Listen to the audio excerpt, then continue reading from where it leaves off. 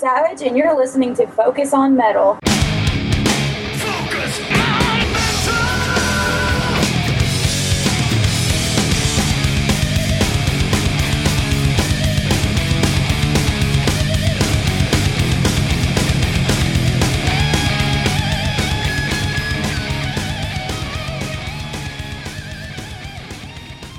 Hey, Metalheads, Scott Thompson here, welcoming you to another edition of Focus on Metal. We have got a triple bill of metal for you this week. Not only 3 different bands, but 3 very varied bands as well. First up is Stacy Savage from Kentucky Metal Masters, Savage Master. This band has been creating quite a buzz over the internet lately, and I was fortunate enough to arrange for an interview a few weeks back with Stacy, and I'll be playing that for you this week. Also on the show this week, I have bassist Chris Van from Indiana outfit Outlaws and Moonshine. And rounding it out, I was supposed to have an interview with Jesse Kill from the band Jesse Kill, but I ended up having an interview with the whole entire band. And that will be rounding up our triple bill this week. So lots to get to, so let's kick it off like we usually do. Little track of the week.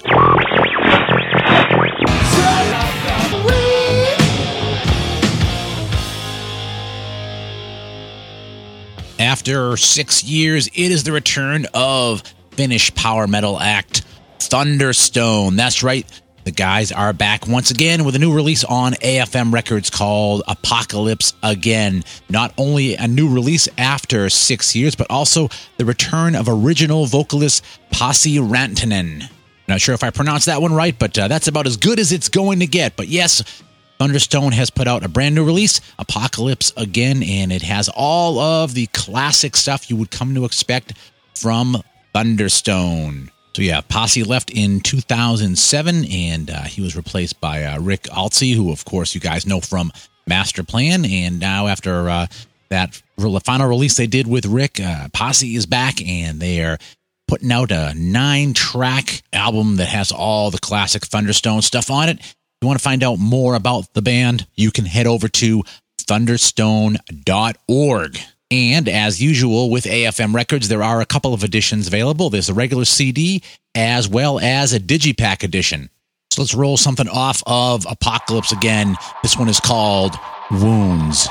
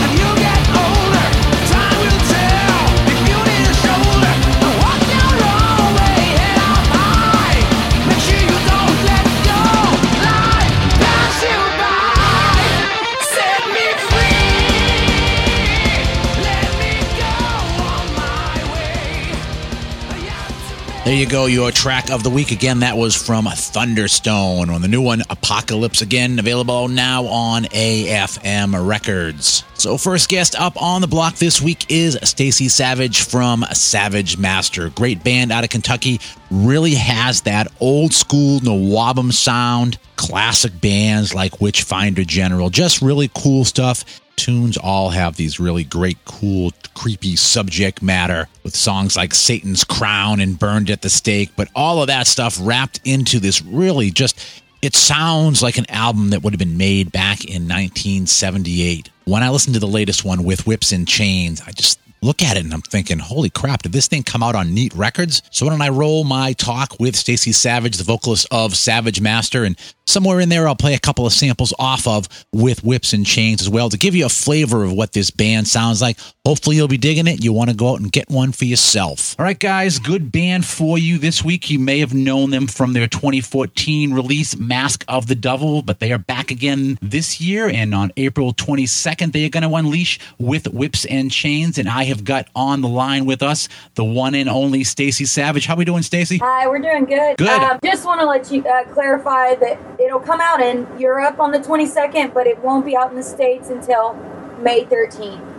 Good clarification there. Yeah, it's kind of weird because you think they went to that unified date, and yet you still got a lot of different labels that do separate releases, so it's kind of messes with you a bit. Yeah.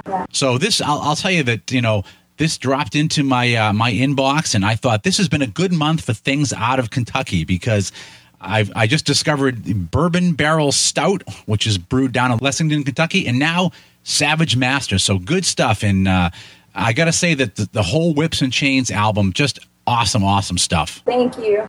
Yeah, I love the Bourbon Barrel Stout myself, too. You like that? Yeah. And I find that one there, if you let it get, like, if you drink it really, really cold, it's like, isn't right, but you have to let it warm up some, and then it's just absolutely brilliant. Yeah. Good stuff. So, good. I'm glad you like it as well.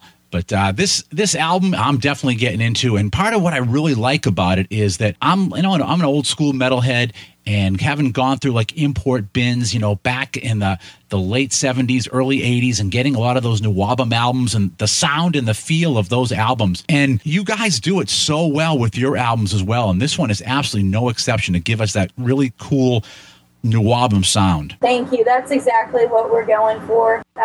Maybe more on the occult side, but definitely that's our biggest influence is a bunch of Nawabum bands and classic metal bands. Yeah. I mean, it really does hit really well. Some of my early favorites is I loved when I had gotten the early Witchfinder General stuff, and just it had that sound. But you guys don't have as much of the real kind of doomy drag to it. The songs kind of clip along as well. So it's like the best of both worlds, where you get the cool lyrical content and that type of stuff, but it isn't plotting, which is really cool. Yeah, we like to kind of keep it rolling and have a good time with it. Obviously the first one came out in 2014, so it's been a couple years. Is that just trying to tour, or was it trying to just get the right material together? What's any particular reason why there was such a long gap?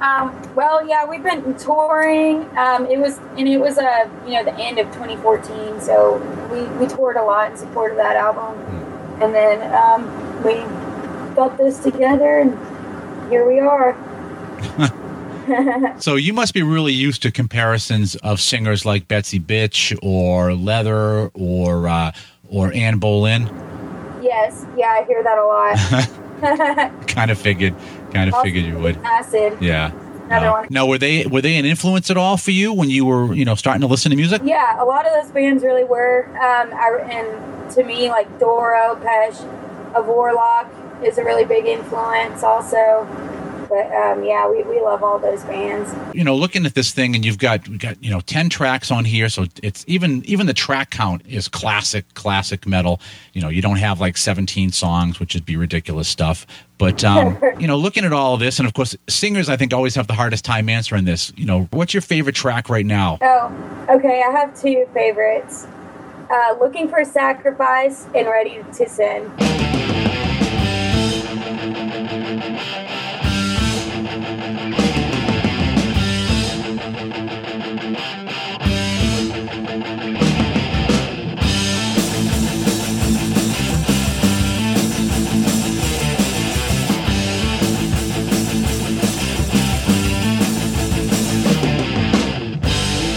of the midnight hour, by the light of the moon, I've been looking for someone and I think it might be you. Put your hands on the night side, you put your life on the line. One step in the wrong direction might be your last time. On the hunt in the moonlight, in the shadows alone, I'm looking for a sacrifice. We're looking for a sacrifice. I'm looking for a sacrifice. We're looking for a sacrifice.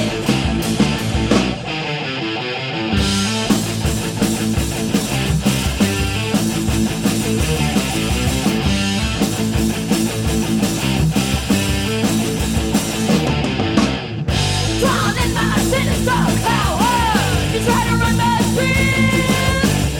No need to struggle because now you're in my grip.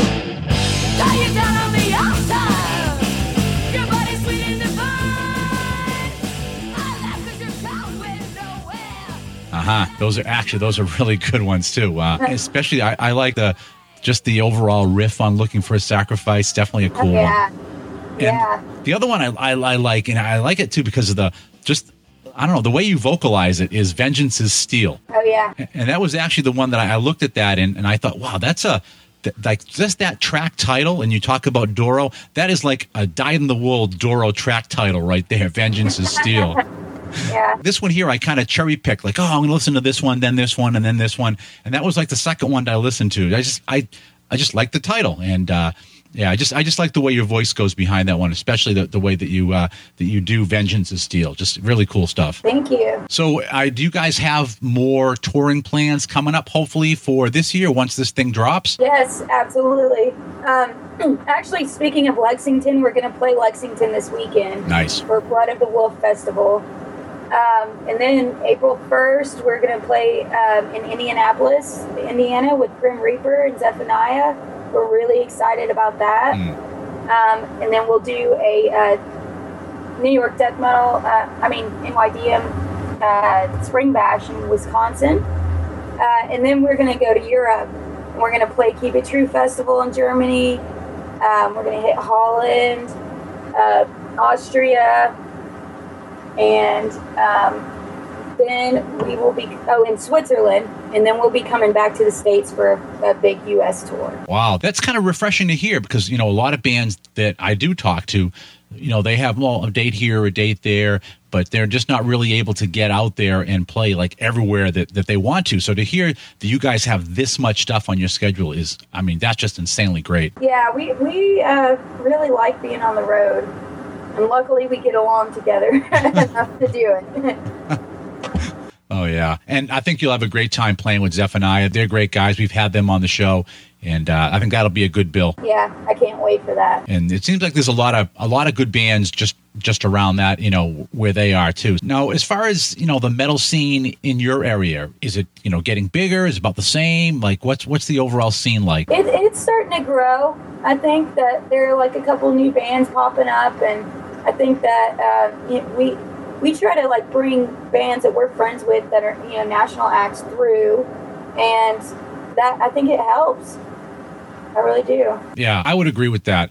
And I think also that I think there's a huge chunk of people that were listening to metal that I think they got tired of just everything being just like heavy, and really going back to having bands that have really cool lyrics and have a more approachable sonic spectrum to them and really give you something to listen to and are hooky. And so bands like you guys, I think, really fit that bill. Yeah, I do think there's a resurgence of that kind of music right now. Yeah, which is a good thing. I think just people overall, how many more, drop down to C type of thing can you deal with on an album? It's like, it sounds like the last thing, Mm-hmm. So, I think that, stuff like this, you can hear the difference between bands. You get a lot of good variety, and it's definitely good stuff.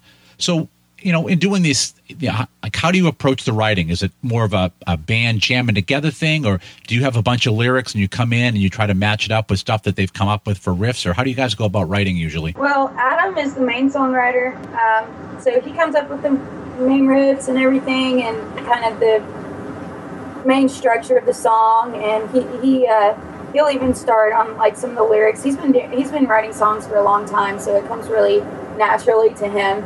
And this is my first band. I'm still learning, so I'll kind of finish off the lyrics that he started, and then we'll go and practice, and everybody will kind of tweak their parts or like write their own solos and things like that. Yeah. Okay. So it's kind of a half and half different kind of thing then. Yeah. Yeah. So, and I have to mention the album art. I'm a big album art guy, coming up on 12 by 12 albums and all that, and people should know that you guys are going to have this available in vinyl as well, so you could see this thing in bigger than a 4 by 4 square. But the album art on this is pretty cool and really goes back to that, given that whole Nawabum feel too. Yeah, absolutely. Chris Moyen did our art. He's done all of our art he did our first album, Mask of the Devil. He did our single, and he did this one. They kind of all fit together. They have like a similar theme, but we're really, really happy with the art. Yeah, it's cool, and I think that's also what made me think about Witchfinder General as well, is because they thematically on their album art would always have this type of stuff as well. So it's like, oh yeah, this is definitely got a really cool old school feel to it. Yeah, we're all into like the burning witches thing and everything like that. It's kind of something we can kind of relate to, because we all grew up in the South where everybody's kind of shoving religion down your throat, and you're kind of like the outsider because of that. So we kind of like relate in a weird way to that. We like that aesthetic a lot. Yeah. Well, it's, what though, even up here in the Northeast, it's really no different. They're still the same type of thing too, that if you're not like all, God loving and everything, people give you crap. So yeah, it's the same everywhere, but I still don't care. So yeah.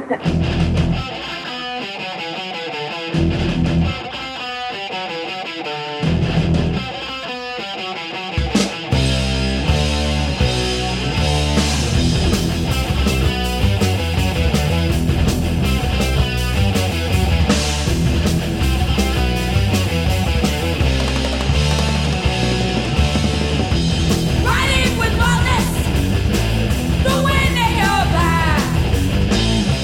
Running from murders, the dogs they attack. To all who have known you, you cheat and you lie. You ran from the gallows, but now you will die. Vengeance is still the pain that you feel. You know that it's real. Vengeance is still. Vengeance is still. Your last breath reveal. To death you will kneel. Vengeance is still.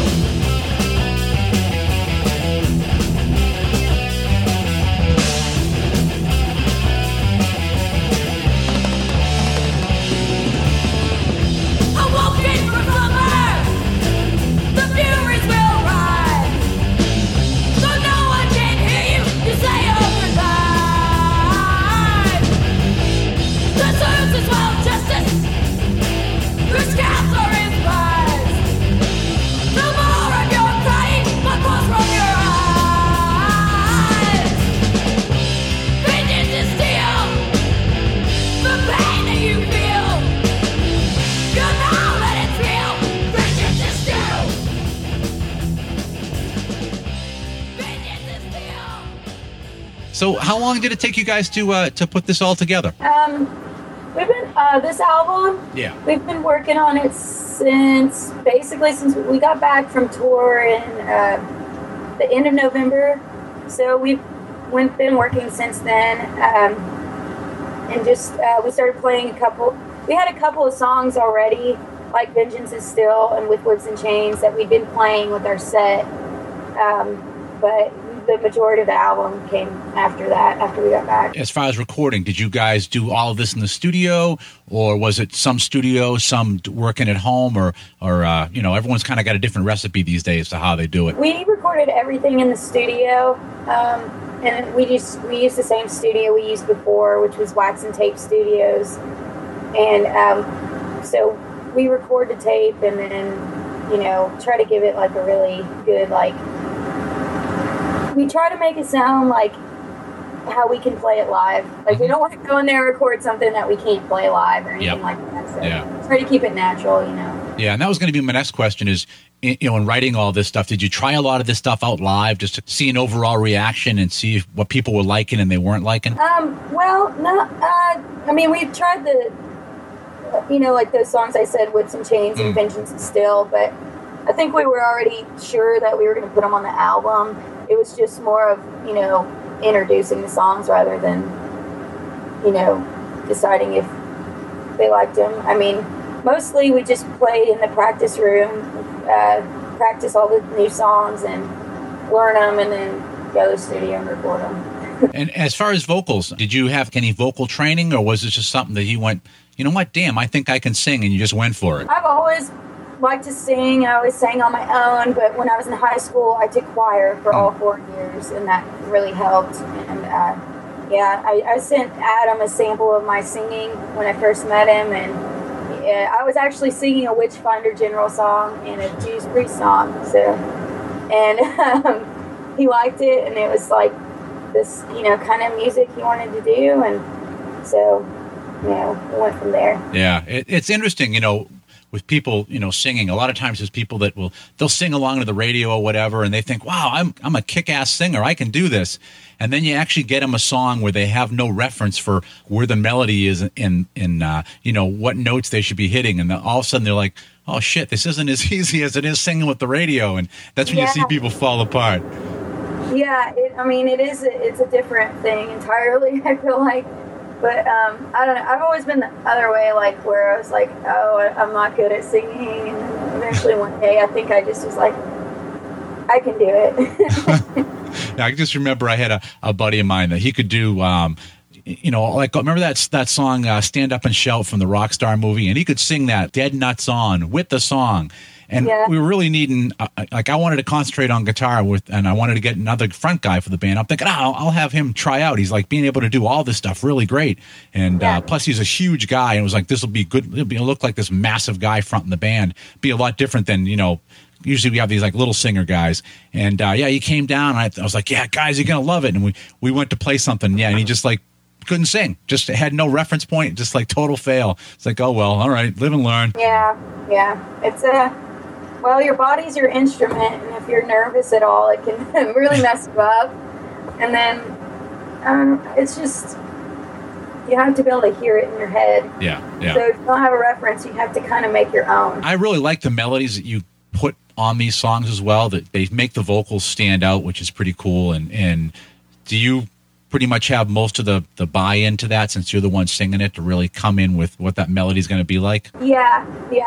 There will be some times whenever Adam has like a specific chorus in mind where he wants it to sound a certain way, but normally I just I kind of just sing it how it just kind of comes to me naturally. When I hear the music, I just kind of sing to it. It just comes out.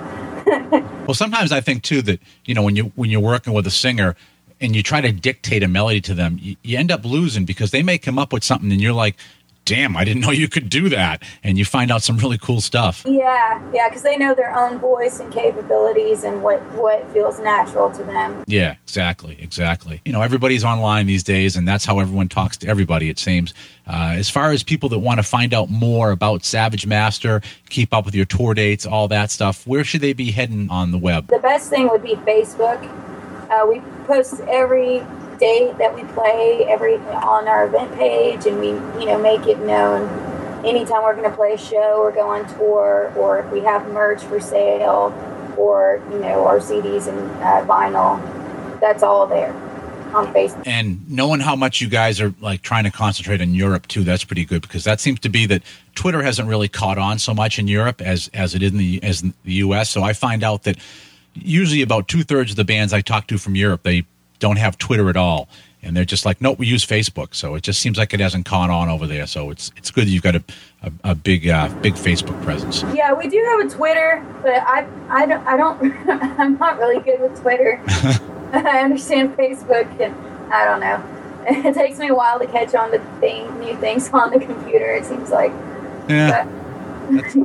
To me, it's like, because we've got all of that stuff going on, but I just got to be like, all right, I'm so tired of Facebook. So I have one of my co-hosts, he does all the Facebook stuff now, and then I just do the Twitter, because Twitter to me is like really easy. And I'm like, yeah, this is a no-brainer. I mean, it's like, I don't want to deal with Facebook at all. So he does that. It's a nice little split, and it works out. But you're right. I mean, it's good that there's different ways of doing it. Yeah. And you guys are on a pretty cool label too, High Roller. You liking them? Yeah. Our main label is Skull Records. They're putting out the CDs, but we're kind of on this agreement with High Roller to put out the vinyl, and we're really happy about it, because with Mask of the Devil, we had a hard time getting our vinyl in the States. We had some, but it was limited, and then you have to order from Europe, and that's really expensive. Yeah. And so now we have High Roller, and anywhere you can buy High Roller vinyl, you should be able to buy our album with Whips and Chains, which is exactly what we want. Nice. And that's also really, really cool, because the sound that you guys have is something that sounds so much better on vinyl. It just, I listened back to all those other old albums that I've got, and they just don't sound the same on CD. And you guys are in that same thing where it's like, you're not made for CD. You guys are absolutely positively made for vinyl. Yeah, that's right. And was that a conscious decision on the band's part too, to be like, we've got to get ourselves on vinyl? Or was that just more of a label said, hey, we should probably do this? No, we wanted to do that. We all listen to a lot of vinyl and look for vinyl. I think most of us actually in the band buy vinyl more than CDs or any other media. So that's definitely a big part of it. Well, that's cool. It is weird to see vinyl resurgence. People were like, oh, there's no way that'll ever happen again, and now it seems like there's so many albums now, especially coming out from like the European labels, where they automatically put it out in CD, put it out on vinyl, and then all the cool like limited edition colored vinyls and all that stuff as well. So it is nice that it's coming back. Yeah, we really like it. Yeah, it's weird though. It does seem like something that wouldn't have come back because it's so big. But I think it's kind of like when everything starts going to digital, it kind of has this pushback where people want the opposite. Which is kind of, the vinyl would probably be the furthest opposite of the digital releases. I know, it's true though, right? I mean, for how many years people were saying, oh, they're going to stop pressing CDs, it's all going to be digital, and the next thing you know, vinyl's everywhere. So it's great. And I never thought about it the way you put it, but I think you're right. Yeah. Well, I know you guys probably have a very busy day full of interviews. I was glad that I was able to spend at least a little bit of time with you today and let people know all about With Whips and Chains, and looking forward to actually getting some physical vinyl in my hand for this one as well, because having it in my inbox and listening to it digital isn't going to be as good as listening to it on vinyl, and I'm definitely looking forward to that. And especially on vinyl in headphones, I'm really looking forward to that. Oh, yeah. Anyways, again, great talking with you, and anytime you guys have something going on and you'd like to come on Focused on Metal, just let me know, and have you guys back on anytime you want. Absolutely. Thanks for having me. All right, Stacey, have a good rest of the day, and talk to you soon. All right, you too. All right, bye. Bye. Big thanks to Stacey for taking a little time out from her drive to give Focus on Metal a call and talk about With Whips and Chains. And again, great stuff there. I played you Vengeance and Steel. I played you Looking for a Sacrifice, but there's a lot of other great tracks on there. Dark Light of the Moon's another great one. The title track is great. The whole thing. And, listening back and hearing a couple of those samples I played, can you really hear that Nawabum sound into it as well? Just good stuff. And remember, if you want to get a hold of those guys, you can follow them on Facebook. It is Savage Master 666. And I urge you to do that. Don't be fooled by the music. The people in Savage Master are definitely some really nice, down-to-earth folks. So up next, we are going to change gears dramatically and talk with Chris Van, bassist of Outlaws and Moonshine. Hey, this is Chris with Outlaws on Moonshine. We're on Focus on Metal, about ready to do a live interview. Hope you like it. So if you hear a little bit of a country twang in that ID, you are correct. These guys bill themselves as New Southern Rock. Now, I know what you're thinking. You're saying to yourselves, why is a Southern rock band on Focus on Metal? And that is a good question, my friends, but this band has more to it than just Southern rock. It's kind of like if Molly Hatchet went and had a bastard child with Pantera. And what's pretty damn unique about this band is they're equally at home with country artists as they are with metal artists. And from what I'm told, both audiences really dig these guys. And if you keep up with things going on in the press about these guys are definitely on all kinds of different metal radio shows all over the place. So I thought, hey, we might as well get them on Focus on Metal as well. So their PR guy got a hold of me and said, yeah, Chris would love to come on, talk about their brand new release called Whiskey, as well as all other things going on with Outlaws and Moonshine. And I'm going to roll that conversation for you right now. So once again, another great band has landed in our lap, goes by the name of Outlaws and Moonshine. And I am on the phone with Chris. How we doing tonight, man? What's up? We're all right. How you doing, man? All right. And I guess you guys have been around for a couple years now? We have. We formed together, like I said, probably a couple of years ago or so. It's my brother and I formed the band, and we kind of looked and probably like most bands had a lot of different members, or I don't know if members is the correct word. We had a lot of different guys that we jammed with and played with, and we finally found the other two the other two members that are solid guys, and they're working well. Actually, they were very long time friends of ours. We knew these guys through the kind of the whole process, and so we brought these guys into the equation after the fact, and it's worked out really well. Nice. Sometimes it does work out well that way. I've done that too with bands where you're going through people, and all of a sudden you turn around and there's like somebody that's been hanging around being your tech or just hanging around in practice and stuff, and you're like, dude, you should play bass, and it's like, holy shit, it worked out better than anyone that auditioned. So, yeah. Right. It's like, why? Yeah, these guys were around, and we played in bands with these guys since we were kids. Not really sure. It's like you said. It's kind of like, we're searching and we're going through this guy, we're jamming with this guy, and then all of a sudden it's like, Eric, why are you not jamming with us? And but you know how it is. Like they're in another band, or they're in this, or they're in that. Just all at once, things all work out for a reason. You know what I mean? Yeah. Eric, our drummer, he was in a few other bands, and we were going through a few different guys, and it just so happened he got out of his band, and we was looking for a drummer, and we kind of called him up, like, hey, dude, you want to come out and jam? It was really kind of nothing. It really wasn't anything overly, hey, let's come out and jam, and instantly he came out and knew like 3 or 4 of our songs, and we were like, hey, this is all right. And then our guitar player, Mike Back, he, again, long time friend, and he'd been to numerous of our shows. And the same way, he was playing actually in another band, and he actually still played in that band for a little bit while he originally jammed with us. And we kind of did the similar. We were thinking about adding a second guitar player because my brother plays lead guitar and lead vocals. And we were kind of just like, okay, because he was kind of wanting to back off of, doing all the guitar and try to focus a little bit more on his vocals. And we kind of just asked Mike to come out just to, just to kind of jam and see what happens. And it was just like, okay, hey, this is kind of all right. Yeah, it was kind of messed up. I'm looking at the guys in the band, and I see Mike Back, and I'm like, wait a minute, I got to go see a picture of this band, because there was a dude that I used to do work with, but he was kind of more like a singer-songwriter guy that would do pubs, and I'm thinking, there's no friggin' way that Mike Back is playing in Outlaws and Moonshine. I looked at the picture, I'm like, yeah, no, it's not that dude. But yeah, it messed me up for a good 5 minutes, thinking, how the hell did this one work? Yeah, he's a different Mike Back, but yeah, it's you know what? It's an awesome lineup, man. We're real proud of it. Yeah, well, that's cool, because a lot of times too, even with bands, even if you know the dude for a long time, sometimes it's not even like the right chemistry to work with you. I've had plenty of friends that play, and you got to try to get them in the band, and it's like, oh yeah, that's right, we can drink together, but we try to play together, and we're total assholes to each other. It doesn't work, It really is. Well, like I said, we went through a lot of people, and it was, like you said, a lot of really good friends, a lot of okay friends, a lot of not friends at all, just kind of guys that the chemistry was just never, ever there. And then these guys came out, and the chemistry was just kind of, it was funny. It was like we left rehearsal, we were all laughing. You know what I mean? Instead of like holding your head like, what just happened? Yeah. We all left, and we were all laughing and joking.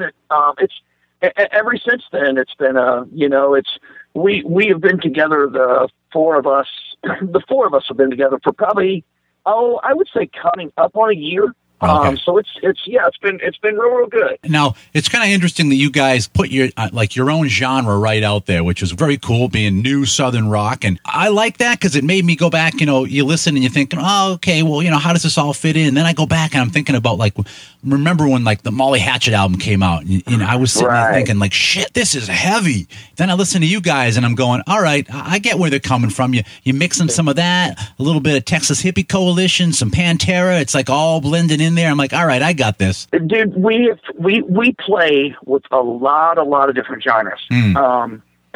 We've played with David Allan Coe. Yeah.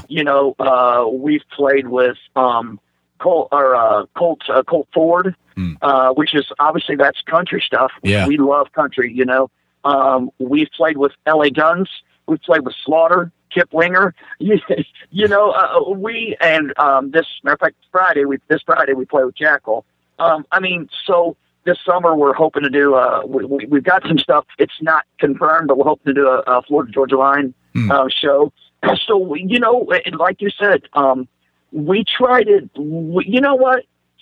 I shouldn't say we try to do anything. We try to do what we really enjoy, which Southern rock is really. Is really where we try to stay, but maybe some sort of a modern day Southern rock, if you want to say. And kind of what comes out is what my brother's the songwriter of the band, and I just love his. I love his songwriting, and not just because he's my brother, just because I love it. Every time he breaks out a new song, I'm like, oh my god, yes, that's awesome. And it's just like you said, it's we feel like we can probably play with anybody. Yeah. I don't think there's, if we had to play with Metallica, I think we could. Sure. Yeah. If we could play with, Florida Georgia Line, we can. I feel like our music we get kind of heavier at some points. We get very melodic. We get kind of country. We get kind of Southern rock. We get, we get a little bit of everything. Yeah, and definitely, Hetfield would absolutely love your stuff because he likes this kind of thing anyways. But I think part of the thing that works is that you've got a groove to all your songs. So no matter what, people they're going to listen to live music. They want to have fun. They want to shake their ass, and your music has the groove that connects with people, and I think that's probably why you're able to go with anybody. Man, you know what? We played a show at the end of last summer, or more towards fall, and we played with David Allan Coe at a big place called 8 Seconds Saloon here in Indianapolis. And it's got a huge, great big dance floor in the middle. It's a country line dancing place. And we busted out playing, and they were country line dancing to our music. And I was like, this is awesome. Man,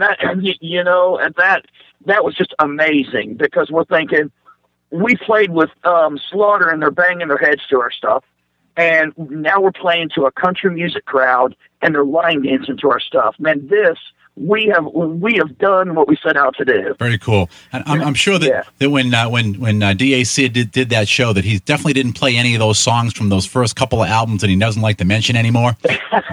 You know what? I like his stuff. I'm a huge David Allan Coe fan, man. So I was very, I'm not gonna lie, I was in front row like I was an 18-year-old girl. I love it, man. I love his material. I'd tour with him if we could go on tour with him. Yeah. I can just remember, this is like back in the 80s, and we'd be going on a road trip, and that's one of the things we always would have those early David Allan Coes with the definitely all X-rated songs, and we knew every last word of it, and those were definitely great road trip songs. Oh, awesome! Yeah, he's a man. I'm a fan. Yeah. Just that some people you go and you play that and they're like, this is David Allan Coe. It's like, yeah, it's David Allan Coe. I'm like, oh, not what I'm used to. Like, yeah, right. Yeah, that's awesome. Yeah, well, it is, like I said, I think that's probably why you guys fit so well, is that you have that connection. And even, when I started playing it and, you pop on whiskey and the next thing you know, my head's bobbing. I'm like, all right, yeah, this is cool. It's got that groove. It's got a nice little crunchy guitar going on, and it just fits everything. Right.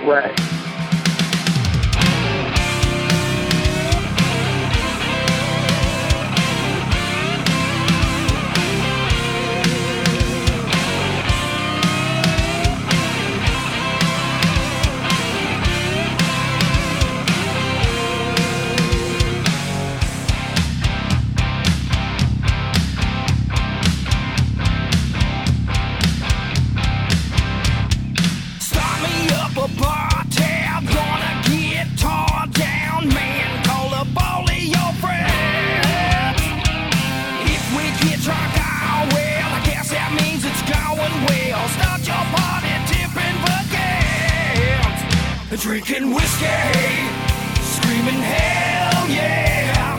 Man, I really love that stuff.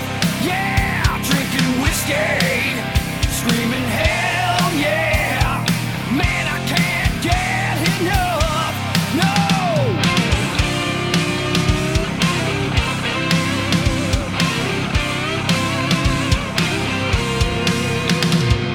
Party up like rock stars, close down all the bars, man, for a strong one again.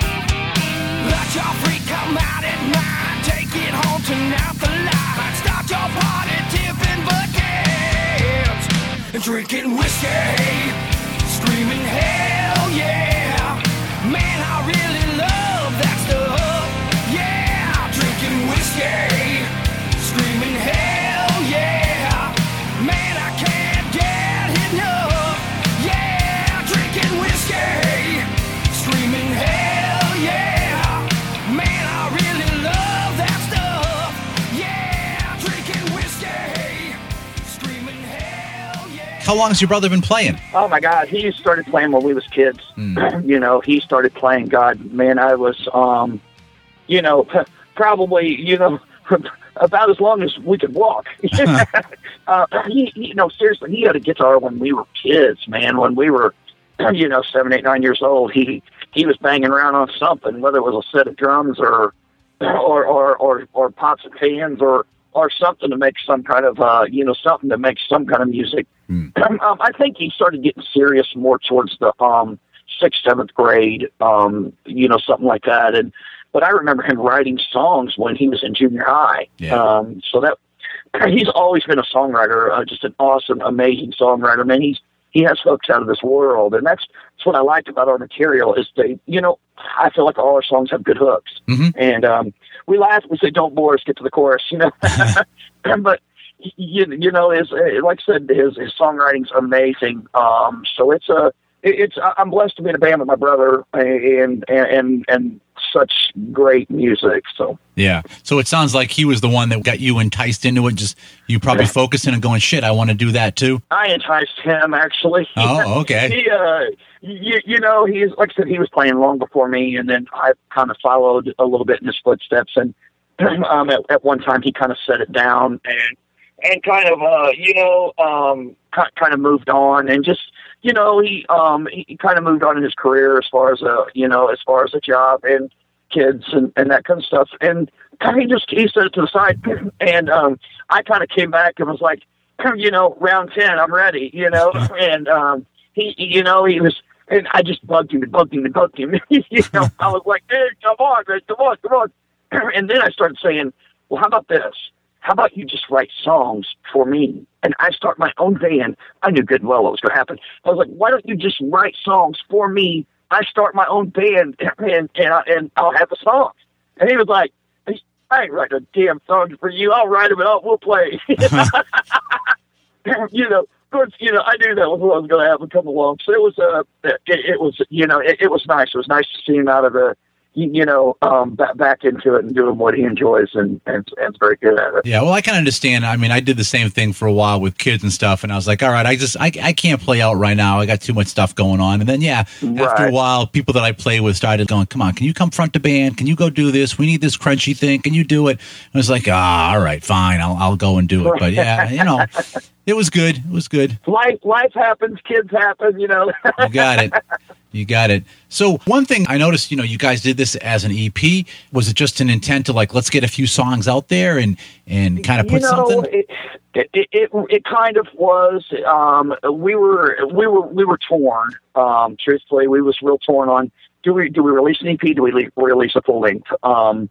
And so we went out to New York, and Vic is the guy where we record at Red V Studios, which is in New York. Man, he's an awesome guy, man. We went out there, and we just kind of took it a little bit at a time, and the songs were flowing good, they were going good, and we talked to our label, and he was like, you know what, record 4 or 5 songs, and you know, it's towards the end of the year, and let's see how they go, and if all goes well, first of the year, let's go back and, release 5 more and we'll make it a full length. So that was kind of the way. There really wasn't any real rhyme or reason for why we did it. We kind of just went there and then we actually kind of decided while we was there at the studio, hey, it's kind of end of the year. How's things going? They're going good. Okay, bust out 5 songs. See the reaction you guys get. And if all is well, then we'll go back and record 5 more. So okay.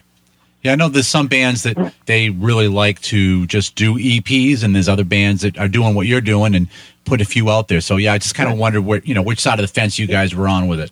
Yeah, we was kind of testing the waters, I guess, a little bit, and just torn, like you said. We were, kind of tennis matching back and forth. Do we do a 10 song, which we really, really wanted to do. At the flip, then we're like, okay, we're kind of a little bit different. Our style is a little bit different. Our music's a little bit different. So let's see how the general public and it likes us. Right. So looking back now, of course, hindsight's 2020. I wish we recorded all this, but we've got the other 5-6 songs that we do in our set. Plus we've got another 5-6 brand new ones that we kind of want to record. So of course now we're a real dilemma. Do we kind of just throw the 5-song EP and put it to the side and go and record 10 brand new ones, or what do we do? Yeah, definitely. And then you keep writing stuff and you think you've got, all right, these are the 10 we're going to do. And then you write this other thing and everyone's going, shit, we got to record that one instead. Right. right. I know I've had that with one album that we did. And I don't know, I came up with the song one day and for some reason everybody freaking loved it. And they were like, screw it, that one's got to go on the album. And we went in and I knew there's no way we never played it out. And we just hadn't even really sussed it out at all. But they were like, we got to play it. Went in there. And of course, when all was said and done, I'm like, see, it kind of sucks, doesn't it? Oh, yeah. We shouldn't have done it. That was a waste of money. So, yeah.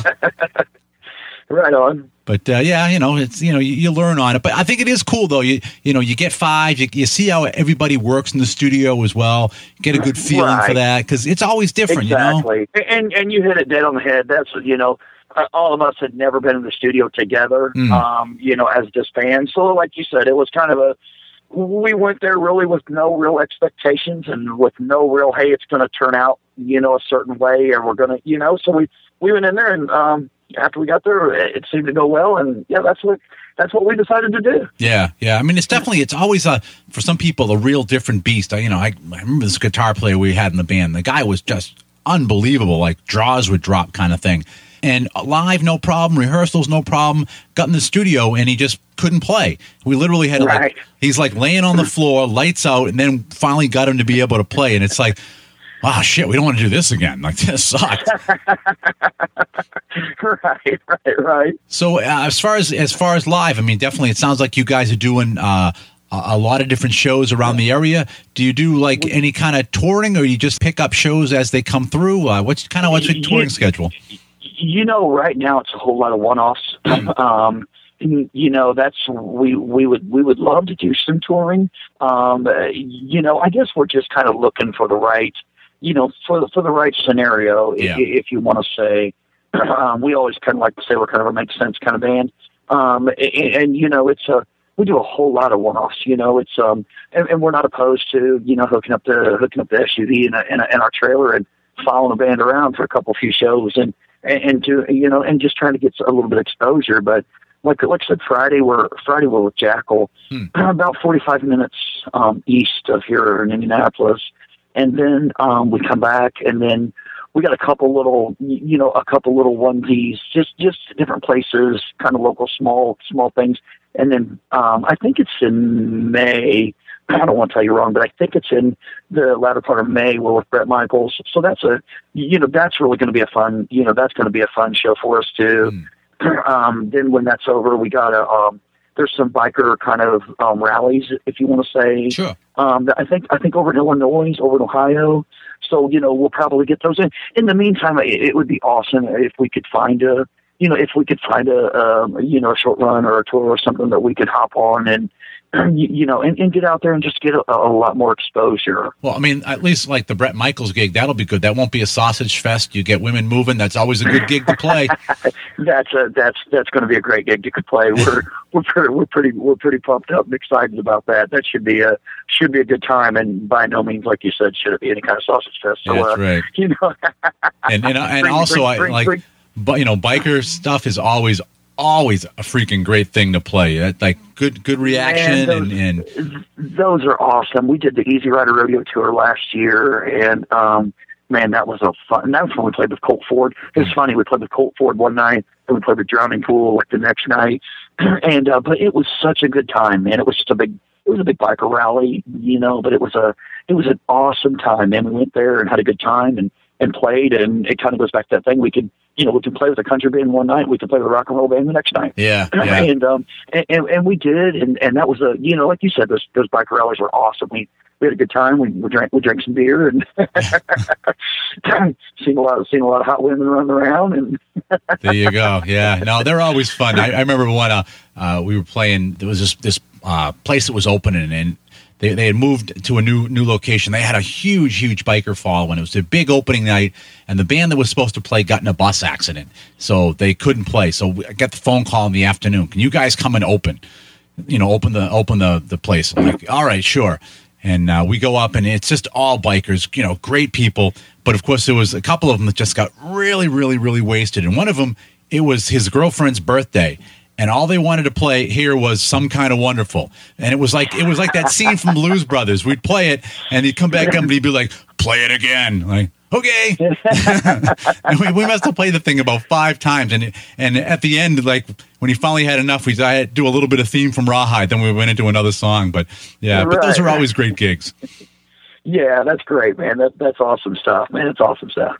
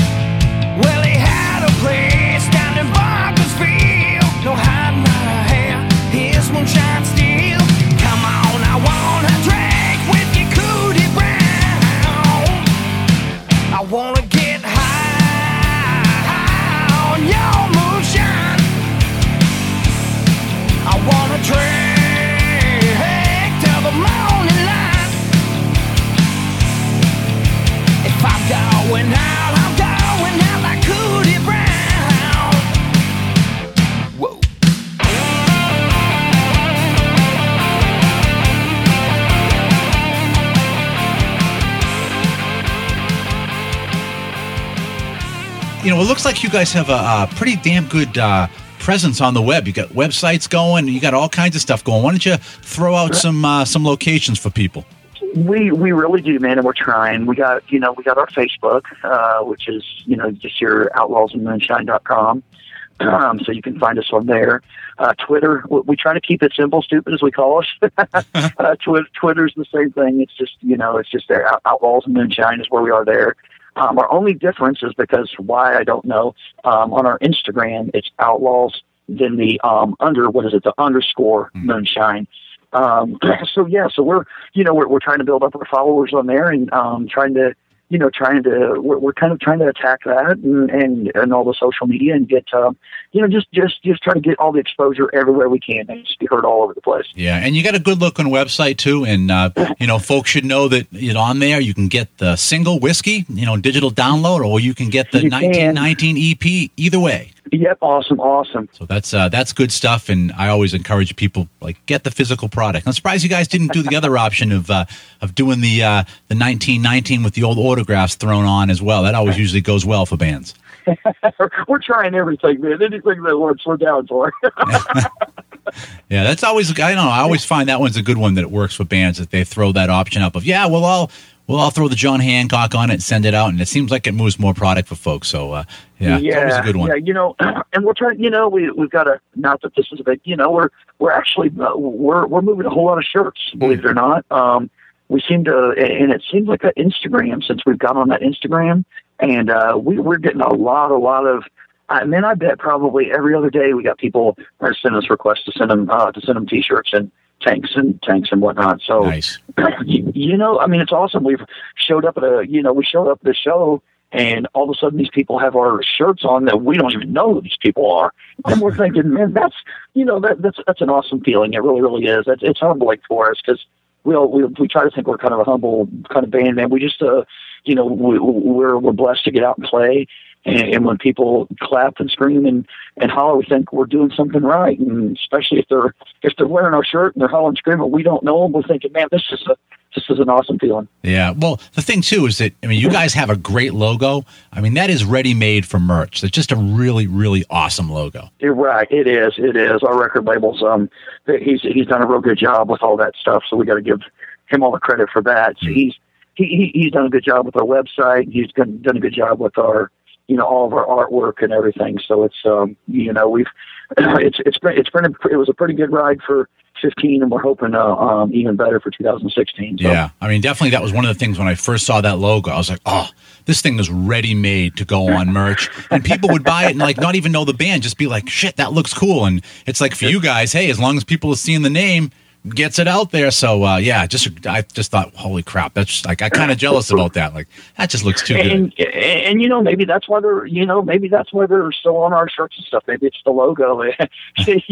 Whatever it is, we're glad. Yeah, hey, that's it. Whatever there is no bad publicity. So definitely. No, there's really not. There's really not. So we're, like I said, we're pretty glad to be where we are right now. Yeah, very cool. Before I let you go, I always kind of like, this is always the hardest question on anyone that I ever do. So on the EP, what's their favorite track right now? Oh gosh, you know what? I don't know why I had a feeling this was coming.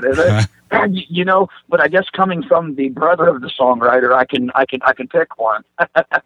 I would probably, my personal is a toss between Whiskey and Hey Y'all. And I'd probably have to say, it depends on whether I'm listening to it versus I'm playing it live. Yeah. Listening, I'd probably have to say I'm going to have to stick with Whiskey. And because it's probably one of our first ones as a band, and I love it, and seems like it's a great hook, and it gets people hollering, screaming. But live, Hey Y'all's probably my favorite to play, because it just throws people, it gets people dancing and stomping their boots and throwing their arms in the air. So that's I guess that would have to be my answer. It's kind of a duel. Nice. I'll tell you though, you are the first person in 5 years of doing this that ever did it that way. I've had one that was live and one that was, listening, and they totally make sense exactly for your explanation. But damn, that's a new one on me. But I liked it. Oh my God! I hope it was an all right answer. It was just the truth. No. Hey, that's always the best answer. Usually, unless the question is, does my ass look fat in this? Then there's never a good answer for that one. Gotcha. All right, man. Well, I'll tell you, I'm super glad you were able to break away a little bit tonight and be able to talk to us. We're more than happy to get the word out on Outlaws and Moonshine, and of course, you got new stuff coming down the pike. I'd love to let everyone know about it. So please keep us in the loop with everything that you guys are up to. Awesome. Hey, thank you very much for having us, man. We're greatly appreciative. We're humbled that you even let us kind of get on here. Thank you for spreading the word. We appreciate it. All right, no problem, man. Have a good rest of the night, and hopefully talk to you soon. Thank you. We appreciate it. Thank you very much. Later. Bye. Bye. Focus!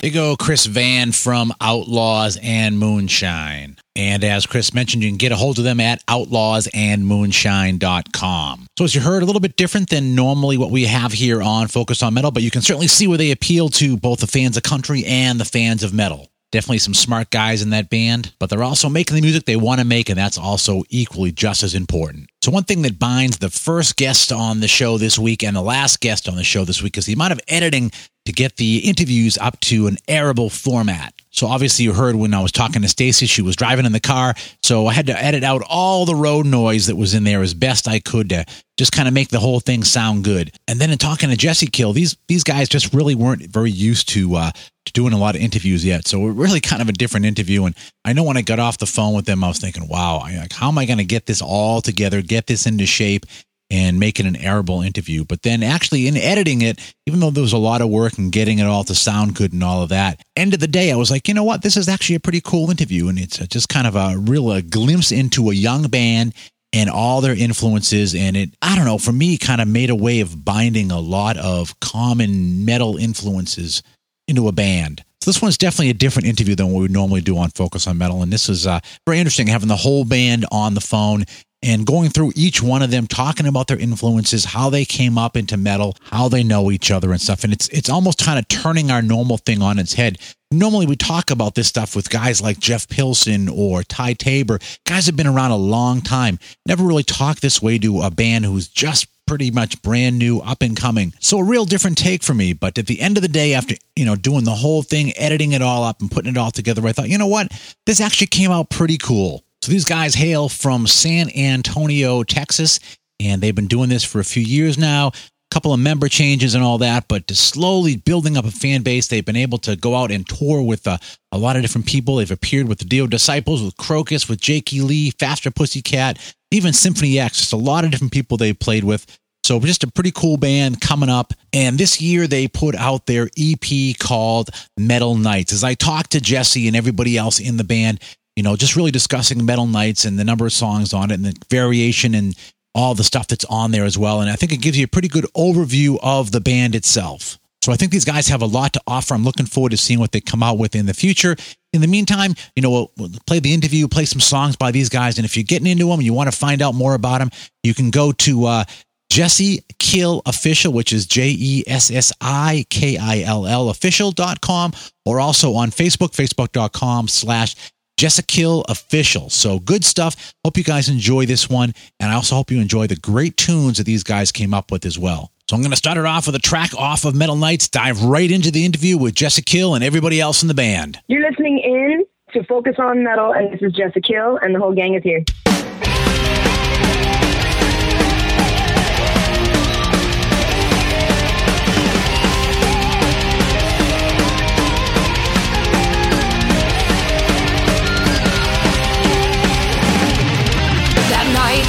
I saw the look in your eyes. You had me in your sight. From that moment I just knew it had to be deja vu. You held me in your embrace. We left that evil place together. I've seen it in the stars. This world will soon be ours.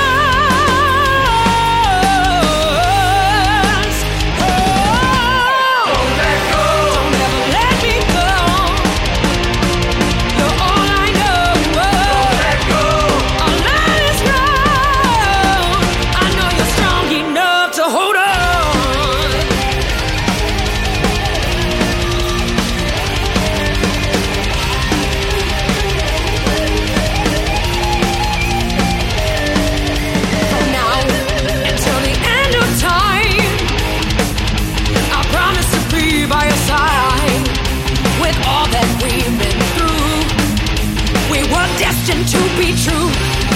You hold me in your embrace. Now here we are, face to face. Was written in the stars. You hold the key to my heart. All right, seems like I have got a steady stream of bands from Texas lately, and once again, this streak continues on as I have got on Jesse Kill. I've got, in fact, the whole band on tonight, and of course, these guys hail from San Antonio, Texas. So again, keeping up that Texas. I can talk tonight. Texas. Okay. Holy crap! I can't even say Texas anymore. The whole streak, and so I've got everybody here tonight. How we doing tonight, guys? Hi, great, very good, Awesome. Very good. So, obviously the new EP there, Metal Nights, is pretty kick-ass. Of course, I'd have to ask the first question, which is, why just an EP? Well, it's kind of, it was kind of experimental with, of course, everything on there we enjoy playing. We love the direction that we took. Well, how can I put this? We decided that we were just going to release an EP because we want to release, secondly, a full-length album. The EP was because we were kind of going through different members of the band at the time, and we wanted to have like a full established band in order to release a full-length album. A couple songs on there I wrote years ago, and a song on there Arturo wrote years ago also. We just basically combined our musical abilities and pretty much influences to create this EP. And with the help of Jairo Lejo, he pretty much turned our songs into masterpieces. Aha. Okay, well, that explains that. Because, I'm just kind of like, I'm getting into it, and I'm like, holy crap, it's only 6 tracks, and I'm done. And even the first track is only about a minute long thing. So I was just like, feel like I want to have more. So it definitely gives everybody something to look forward to, though. Yeah, that's kind of another thing. We don't want to give it all away all at once. We want people to get to experience each song without any songs being overshadowed by other songs. Mm-hmm. And a lot of times bands come out with great music and people only hear certain songs, the catch, but we want everybody to enjoy each song individually rather than giving them everything all at once. It's too much to chew. Sure. No, and that is something too, when you look at these songs on here, that each one is really different in and of itself. So you've got a couple of slow songs, you've got something that's more symphonic, something that's straight ahead. So definitely there's not a lot of sameness on here. So people can really enjoy each song individually. Yeah. So how long have you guys been around doing this? Well, all of us have been kind of at music since we were kids growing up. Mm-hmm. Jairo, Alan, and Rafael, they're from LA actually. And Arturo, where are you from, Arturo? Corpus Christi? He's from Corpus Christi, Texas. And Joey, where are you from? Me and Joey are from San Antonio. We're Hellions. But we all come from different parts. And we all share the same passion. Mm-hmm. But we've all been at it since we were kids, different ages, of course. I've been at it since I was born, pretty much. Jairo, do you want to hear a little bit from them about when they started? Yeah, that would be very cool. Jairo, get over here. Yeah, hoy. Hey, man. Yeah, how's it going, dude? All right. This is Jairo on the phone. Awesome. So how long have you been doing lead guitar, my friend? Lead guitar, okay. Well, I didn't even know. I just walked into the room, so I didn't know what the conversation was. Welcome to your own private hell. You're thrown into this whole deal. Okay, well, I've been playing since I was 11. Nice. I was introduced to the guitar by my older brother, one of my cousins. And the first band I started listening to was Metallica. Uh-huh. And Slayer, Iron Maiden, and Ozzy Osbourne. And that's what got me into playing music. I just love the way the guitar sounded. I just wanted to learn how to play. I wanted to learn how to do riffs. I wanted to learn how to make the guitar scream. Uh-huh.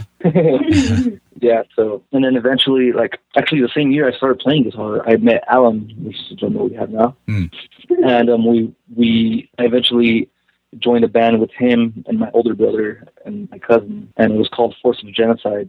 And we were doing that band for a few years, and eventually we relocated to San Antonio in 2008. Nice. And, and eventually that band broke up due to drugs and alcohol. Oh, they're laughing at me. They think it's a joke. But yeah, eventually the band broke up, and I went through a couple of other projects, and I met Jessica Kill, and I joined her band, and then I reunited. I got Alan into the band. I recruited Alan, and Rafael Llamas, the keyboardist we just got now. He was in Force of Genocide back in 2010, and he moved to LA for a few years, and now he's back and ready to rock again. Cool. So everything kind of took its crazy turn, but we all ended up in the same place again with more hunger for success. Yeah. Now, look, judging from your influences, I can definitely see that you are going to be one of those guitarists that really loves just crank that stack and just hit that E chord and just let it ring to your ball shake kind of a deal. Yeah. Yeah. Is that like the best damn feeling or what? Yes, it's the best feeling in the world. Been there many times, my friend. So good stuff. Obviously, great influences to start off with. But I can also tell from the songs that are on here and some of your playing style that you've listened to a whole lot of other people since then. Yeah, I mean, I listen to everything from 80s metal, 70s rock, power metal, a little bit of black metal, not so much black metal, but death metal and stuff. Yeah. Very cool. So let me pass you to the next member so we Cool. tell you about the history. When did you start playing, Joey? Oh, 11 too. I started when I was 11. Oh man, it's a whole 11 club here. How you doing, man? What was that? So this is like the whole 11 club here. You know, 2 people starting at 11. I feel like I did it wrong because I didn't start till I was 14. I know a lot of people that started at that age. Yeah, I started the same age as Jack Reno. Cool. And what kind of influences did you have? About the same kind of stuff? No, not at all, actually. It was, I don't know if you've seen Yngwie with the Philharmonic Orchestra. Oh yeah, absolutely. Yeah, that DVD. I watched that all the time when I was in elementary school, and then I just decided to ask my dad how to play. Because she plays too. But that was my biggest influence was that DVD with Yngwie and Philharmonic Orchestra. Nice. Yeah, now definitely a great player. Now, have you been able to see Yngwie live at all? Yngwie? Yes, of course. Nice. I met him. Oh, awesome. Yeah. I mean, definitely an incredible performer live. The only thing is, I don't know about you, but I always feel like he's got the treble tweaked up just a little bit too much on his amps. It's like, Yngwie, just go a little bit more for the mids, buddy. But definitely an insane player. I don't know. It's a matter of how people set up their guitars. People set up their guitars at certain frequencies so they can get past all over, basically all the instruments altogether. Yeah. A couple times when I've seen him, it's just been absolutely piercing. And then other times it's much more balanced. But then again, I mean, you go to an Yngwie show to see over the top playing, so it's kind of to be expected. Yeah, definitely. Awesome. Who else we got up next? Rolf, Awesome. Bring him on. our latest addition to the Metal Night. Cool. Hello. Hi, my name's Rafael. Hey, how we doing, man?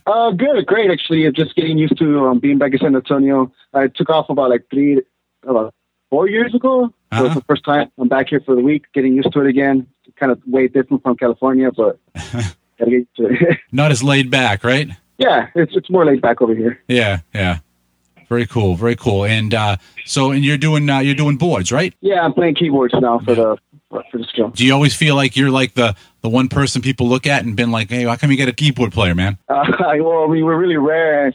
Like, there's not many keyboardists, so I get some people are always. I hear bands trying to find keyboardists, and just I don't know, nobody plays that instrument anymore that much. Yeah, or knows how to do it really well in bands. I know in all the bands I'd ever had, I had one keyboard player who was just insanely great at it, and then I had a whole selection of people that basically sucked at it. Yeah, I'm pretty sure they just ruined the sound. They didn't know what they were doing, and they were just drowning everything out, right?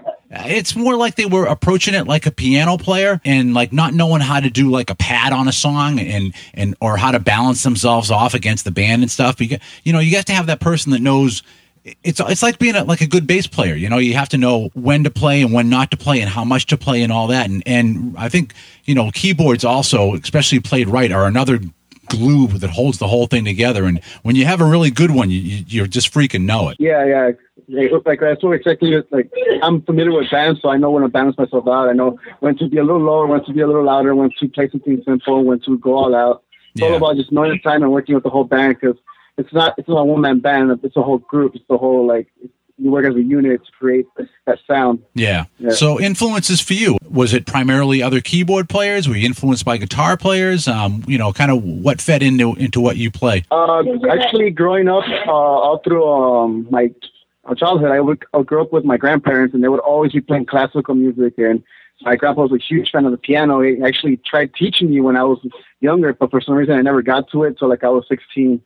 And I was really into classical music, but I started growing more into liking metal. Mm-hmm. And so I like classical music and metal. So I always figured I like classical music, but I want to be playing in a band. And I started hearing the bands that had keyboardists, and I never heard of these bands bands like Children of Bodom, Northern, Kalma, Dio, all those kind of bands that they incorporated keyboards in ways that I hadn't seen before. So I started picking it up. I ended up learning it quick, and from there, I'm here now. Yeah, and it's very interesting that the first couple bands you mentioned, those are bands that are definitely have a lot of classical influence. Even Children of Bottom are definitely have that. You can hear some of that classical stuff that they've listened to early in their lives. It's in those songs. So it's and I think for a keyboard player, that's definitely a good basis to start from, because you have all of those instruments. You can get that all in your brain, wrap it around, and spit it out behind a band. Yeah, exactly why. That's why I got into them, because they're classical, so I could also, it was mixed with metal. Yeah. It was just perfect. That was my favorite band for a long time. Now it's Calma, but they're pretty similar, same style. Mm-hmm. Yeah, and it's interesting you mentioned Norther, too, because that's definitely a band that, at least over here in the U.S., almost nobody's heard of. And I think you're like one of the first person that I've ever interviewed that ever have mentioned that band. So that's very cool to hear you mention them. Yeah. I listen to a lot of Finnish bands. I'm not really a big fan of certain American bands, but I don't know, something about just a bunch of Finnish bands. I've always been into them. Probably is the orchestral influence, because a lot of those Finnish bands really do have that behind them. Yeah. So yeah, very cool. Thank you. I'm glad you migrated back to San Antonio, and looking forward to hearing your contributions when you guys record the next album. Oh, for sure. You'll make sure you check it out. It'll be really, really good. I will. Yeah, absolutely. All right. I'll pass it to the next member, right? Alrighty.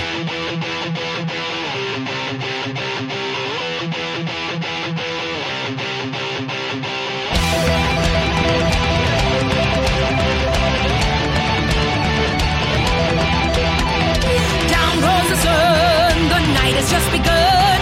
They're treading off and fair as we are coming near, stepping out into the night. My rocker's by my side, we're going to the show. Metal Nights, let's go! Let's go! From now until the end of time, our spirits filling up the sky. Tomorrow, since the sands of time, let us join together. Metal Nights will last forever. Coming fast, we're coming hard, living with the battle scars. Time and time again, we're not too far. I said it once, I said it twice. It's worth it while to roll the dice, dreaming of when metal will never end. Right now, let us join together. Metal Nights will last forever. Now, let us join together. Metal Nights will last forever.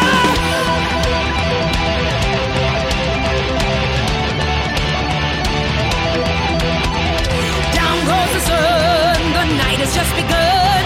They're treading off a fair as we are coming near, stepping out into the night. My rocker's by my side, we're going to the show. Metal Nights, let's go! Let's go! From now until the end of time, our spirits filling up the sky. Tomorrow, since the sands of time, let us join together.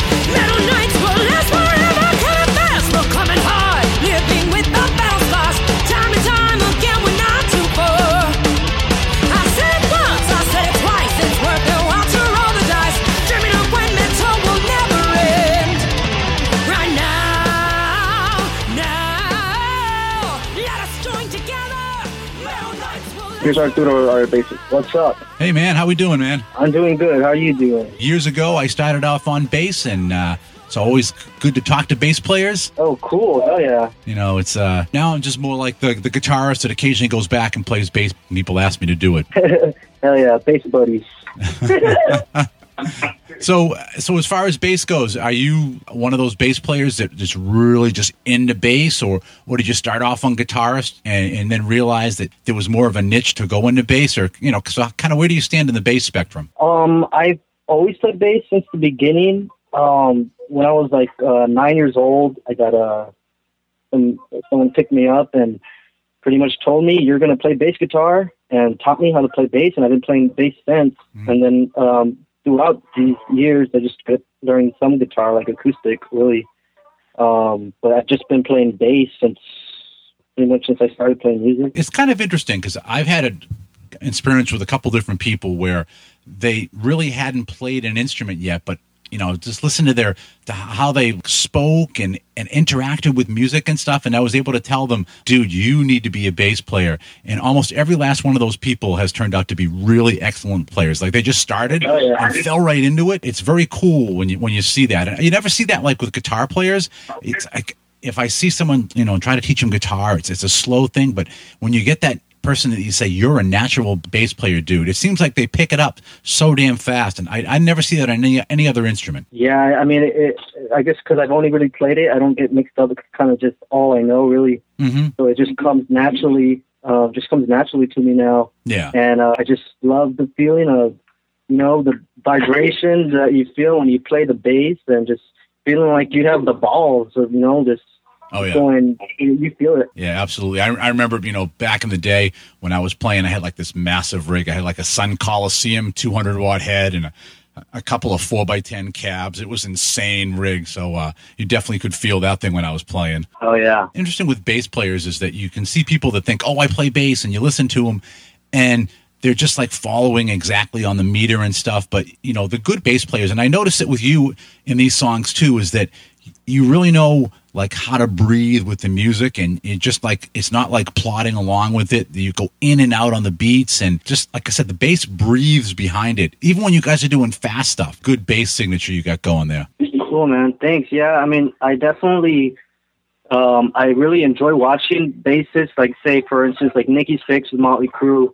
But there's just some stuff that I feel kind of is like cookie cutter. Like there could be extra add-ons, fill-ins and stuff that help the music flow. Mm-hmm. I guess that's where the difference comes with like, with that style of music, like rock and roll compared to maybe power metal, and just the melodies that come through with it. And it's more of a, rather than like tablature and going through music, it's more just playing it and just whatever sounds great and flows with it is just thrown in there. Right. Yeah, definitely. So do you do more finger style, play with the pick, or you switch off when a song needs it? I actually do not know how to use a pick. I never played with one. I've tried and I just can't. I get slower, but I've used my fingers since the beginning. And I've just been, like I said, I've gotten faster and faster over the years. So now I'm at the point where it's more of take care of my fingers so they last for me, I totally get that, because I'm the same thing. I play finger style bass all the time. So even today, I can pick up the bass, play finger style, no problem. Try to play it with a pick, I can't do it. I can play guitar all day with the pick. And I've even had like a lot of other bass players, like Joey Vera and stuff, laughing at me because when I explain this to them, they're like, "What are you talking about?" It's like, I can't do it. I can't play with a pick. Yeah, it's kind of hard, but it's also a gift because not many bass players can play with the fingers. Yeah, and do you actually hook your thumb over the top of the bass to like root your hand and then just play with your fingers? Yeah, I definitely have to have it hooked somewhere because my fingers go way faster when I have that bass, my thumb. Mm-hmm. If I kind of have it floating in the air, my fingers kind of shake a little. Yeah. So I have to mount it somewhere to get the most speed. Yeah. And it just kind of comes, once it starts coming, it just stays like that to where I don't even notice my fingers are moving. It just kind of happens. Yeah, definitely. Yeah, because I always remove any of the finger rests and things. Those come off the bass. I just hook my thumb over the top, and it's the way I've always played. And it just, like you said, you don't notice it. You don't even remember which fingers are moving on the strings. They just do. So yeah, very cool. And so as far as you for influences, what really got you into it? I'm figuring that Cliff must have been an influence with the finger style. My finger style actually was influenced by Steve Harris, his style of playing. We have a lot of that in our Jessica song. I was influenced by the style of, like, say, bassists like Geddy Lee and Nikki Sixx and stuff, but the actual playing style that I try to replicate is more like Steve Harris, maybe just a little faster on some songs. But yeah. Yeah, definitely that's great stuff there. Any of the stuff Steve Harris does is definitely great. And they were like one of that first bands that on an album you could really hear the bass on vinyl. So, big influence for a lot of bass players. Yeah. Nice. All right. Well, I'm going to hand over the phone to our drummer, Alan. All right. Hi there. Hey, Alan, how we doing, man? Hi. Doing good. Cool. How are you doing? All right, just hanging out, just talking metal, Oh, yeah, heavy metal. So it's the way to live. For most of us, yes, it is.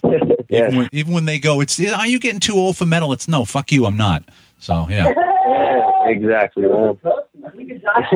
They said I would outgrow this. No, it hasn't happened yet. So, right. So how long you been playing, man? I've been playing since I was 13, and now I'm 20. I just turned 29. I'm really bad at math. 16 years. There you go. It's okay. If you had to ask me how long to play, I'd probably have to put the calculator out to figure it out. So, yeah, it's okay. I suck at math, too. Yeah. So, yeah, I guess what first influenced me was a bunch of thrash that got me into metal. You know, Iron Maiden, Metallica, Slayer, Annihilator, a bunch of stuff. I would look for double bass rhythms on Napster back in the day, and you know, there's just like limited.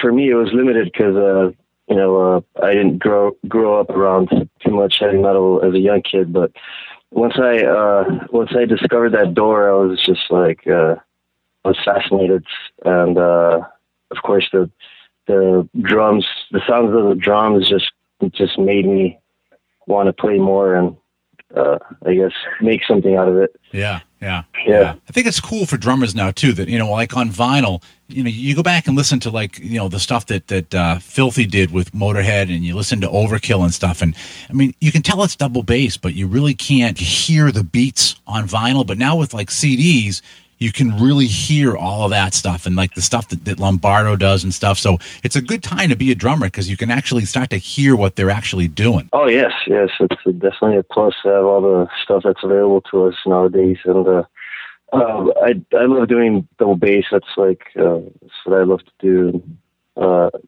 Definition is definitely a must when you're doing fast parts. Yeah. It's something hard to capture, of course, but with today's technology, it's a little bit easier. Yeah, it's interesting too when you're watching different thrash drummers doing double bass. Like if you listen and you watch Bostaff doing his stuff, it's almost like his feet never move, yet he's just pounding that beat out. It's amazing the footwork that guy has. Right, it's phenomenal. What kind of a kit do you play? I've gone through various types of kits, but I've tried basically the whole spectrum of Mapex, and right now I have a PDP. I used to have a Tama Superstar. Mm-hmm. It's just I guess the nicest kit. But it was one thing I wanted to mention. Is I'm not actually on the newest or the latest recordings, but I am taking over some major parts that were pretty difficult to learn. And I would like to say that Jason West is an awesome drummer, and I wouldn't have liked it better if it was anybody else, because he's just an awesome drummer. But I just wanted to mention that. But I can say that it does bring out some light with my drum chops, and it's pretty exciting to be in this group. I mean, you guys all sound like you're really excited to play together, which is pretty cool. And I can hear you guys joking around and stuff, and so you can definitely hear a chemistry in the band, and that's always awesome. I've been in bands where we're just like a bunch of musicians and there's really no chemistry, and that starts to suck really fast. But it sounds like you guys are all like get along, so that's very cool. Oh yeah, man.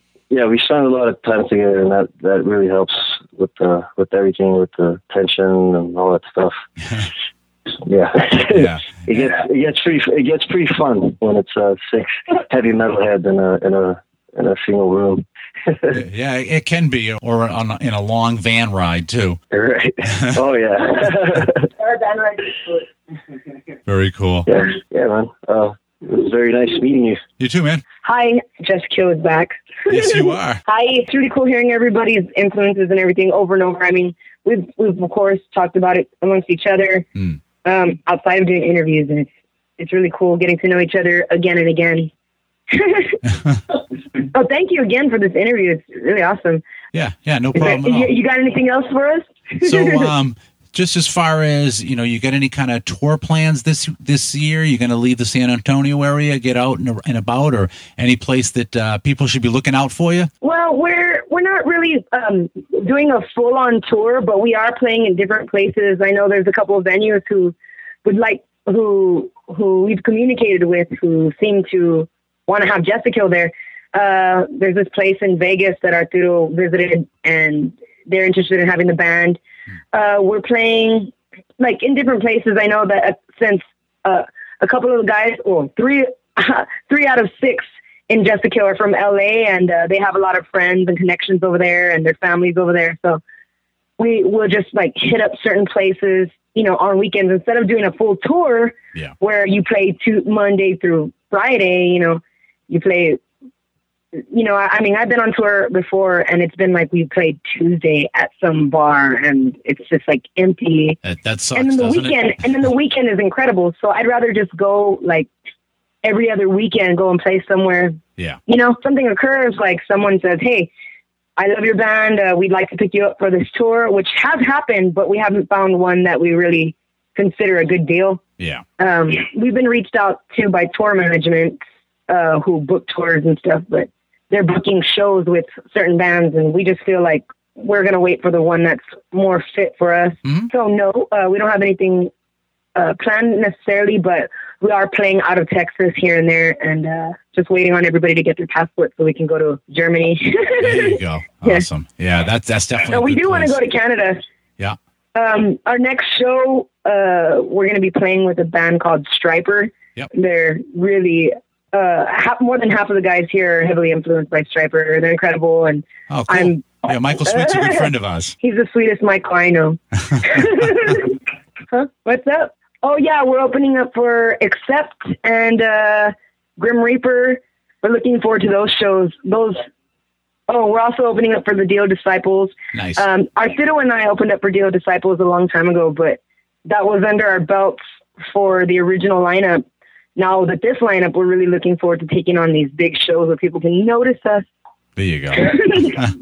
with our new developed sound. Like, I'm really, really proud of it, and I want to show everyone. And these big acts, their management, we've been seen by really important people in the industry and have been liked by them so far. So hopefully, like if we do go on tour, it would be maybe one of the tour managers of these big bands would like us enough to say, hey, come with us, and we'll work something out, you know? Yeah. So, and as far as people that have listened to this and they're going, I love that band, I want to know more about them, where online should they be heading to find out or to talk to you guys? Well, we have our individual Facebook pages. We have our main Jessica Facebook page, and our Jessica website is jessicahofficial.com. Nice. Where people can send us emails, order our merch, and they can contact us. If they go to our Jessica Facebook page, they can find all of us on there, look up our names, and get our personal pages. Awesome. Very cool. When you get the new album all put together and you want to let people know about it, I definitely want you guys to come back on the show, and we can blast that out and let everybody know that there is new music by you guys that's available. Awesome. Thank you so much for that opportunity. No problem. It's great. We're also now on Spotify, Pandora, and iTunes, so you can find some of the songs from Metal Nights on there. Great. We're kind of testing the waters to see how well that goes. Seems to be successful so far. People have been asking us for a while now, but we wanted to sell our hard copies before we put them out there. But now some of the songs have been released. There you go. You want to get that physical merch out as much as possible. So, of course, speaking about that, is being able to play a sample off of Metal Nights. If you were going to choose one song for me to play off of that to let people know the power and the glory that is Jessica, what would your pick be? It's a tough one. I like all the songs, but one of my favorite ones to perform is a song that Arturo and I sing together as a duo. And that song is filled with magic. I'd have to say The Beast. There you go. Very cool song. And your vocals on that, the two of you guys, it's really cool, the trade-off between what you do on that one and stuff. I like that one very much as well. So that's a great choice. Yeah, thank you. Awesome. We do a special version live, but they're both special to us. It's been great to talk to actually the whole band tonight, which is very cool. And again, like I said, when you get the new one out, I definitely want you guys to come back on because you definitely have a lot to offer the metal community, and I want to blast this out to everybody for you. Awesome. Well, we definitely, all of us look forward to it. And thank you again for that opportunity. All right. Cool. See you guys. All right. Have a good one, and hopefully talk to you soon. All right. Thank you. Okay. Thank you. Later. Bye. Bye.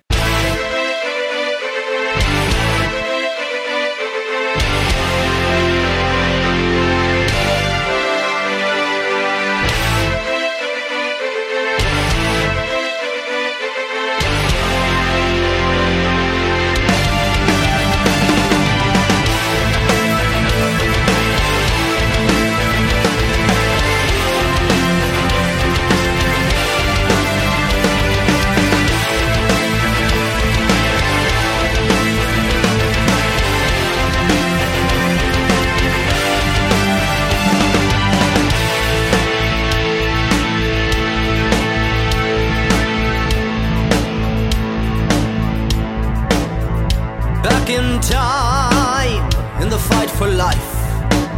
There stood a beast in the fields of the lost. The Third Reich was the final strike.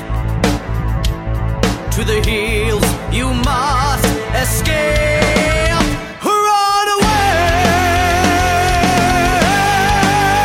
from the beast. Run away from the beast.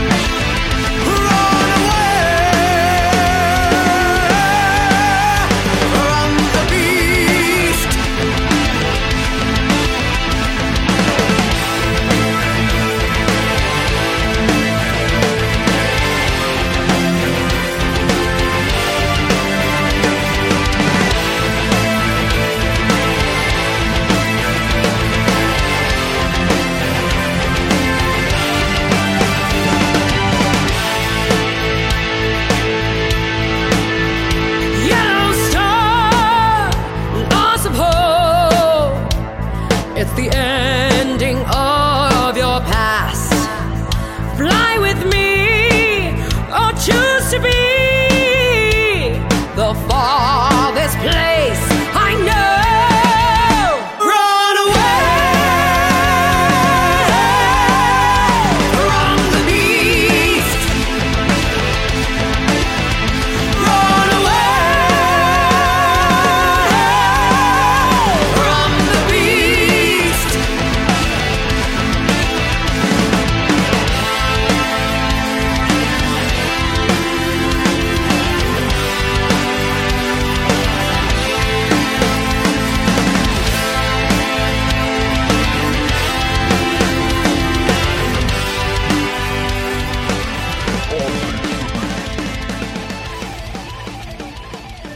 All right, a little confused, a little chaotic there, but nonetheless, great metal from Jessikill. I mean, just taking the last song we just played, The Beast, just that song alone tells you there's a lot of potential coming out of this band. As I said earlier, can't wait to hear what else they come up with next. And hopefully you'll be able to hear it first right here on Focus on Metal. So wow, certainly a long episode this week, almost an hour and a half into this puppy, still going. This is definitely like an old school Focus on Metal episode. Of course, this one is a little bit odd that not a word from Richie in the entire episode. But rest assured, you will be hearing from Richie very soon. The guy has been certainly busy doing interviews all over the place. And any lack of discussion between the two of us on the show is not really due to him, but actually that's all. This one's all on me this time. Just been crazy, crazy busy.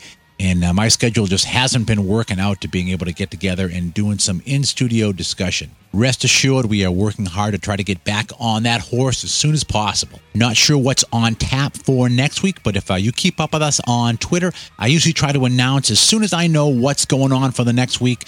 It usually pops up on Twitter. Do have a lot of good stuff in the works to choose from. I just haven't really narrowed down quite exactly what it is that we're doing. But in the meantime, let's all say it together, shall we? You can keep up with us at focusonmetal.net, focusonmetal.blogspot.com. You can hit up Richie on Facebook. He's always tweeting stuff, Facebook and stuff over there. And I'm always doing stuff on Twitter. And also make sure that you support all of our show brothers over at the Blast Syndicate, blastsyndicate.com. Lots of great shows there. If you haven't experienced the Syndicate yet, then get over there and get blasted. And also, if you want to discover some new shows, head over to earpeeler.com. And also, as we round this one out, I do want to make a big shout out to my brothers over at the Decibel Geek Pod. Aaron and Chris, you guys continue to do some amazing shows over there. Keep up the great work. A very enjoyable show. Always looking forward to hearing what's on the show, as well as all your incredible staff of writers over on your website. But that's it. There ain't no more this week. Stick a fork in it. This puppy is done. So until we talk to you again next week, keep the horns up high. Have yourselves a good metal week. And all of us here at Focus on Metal want to make sure that always, always you remember. Focus on Metal! Everything else is insignificant.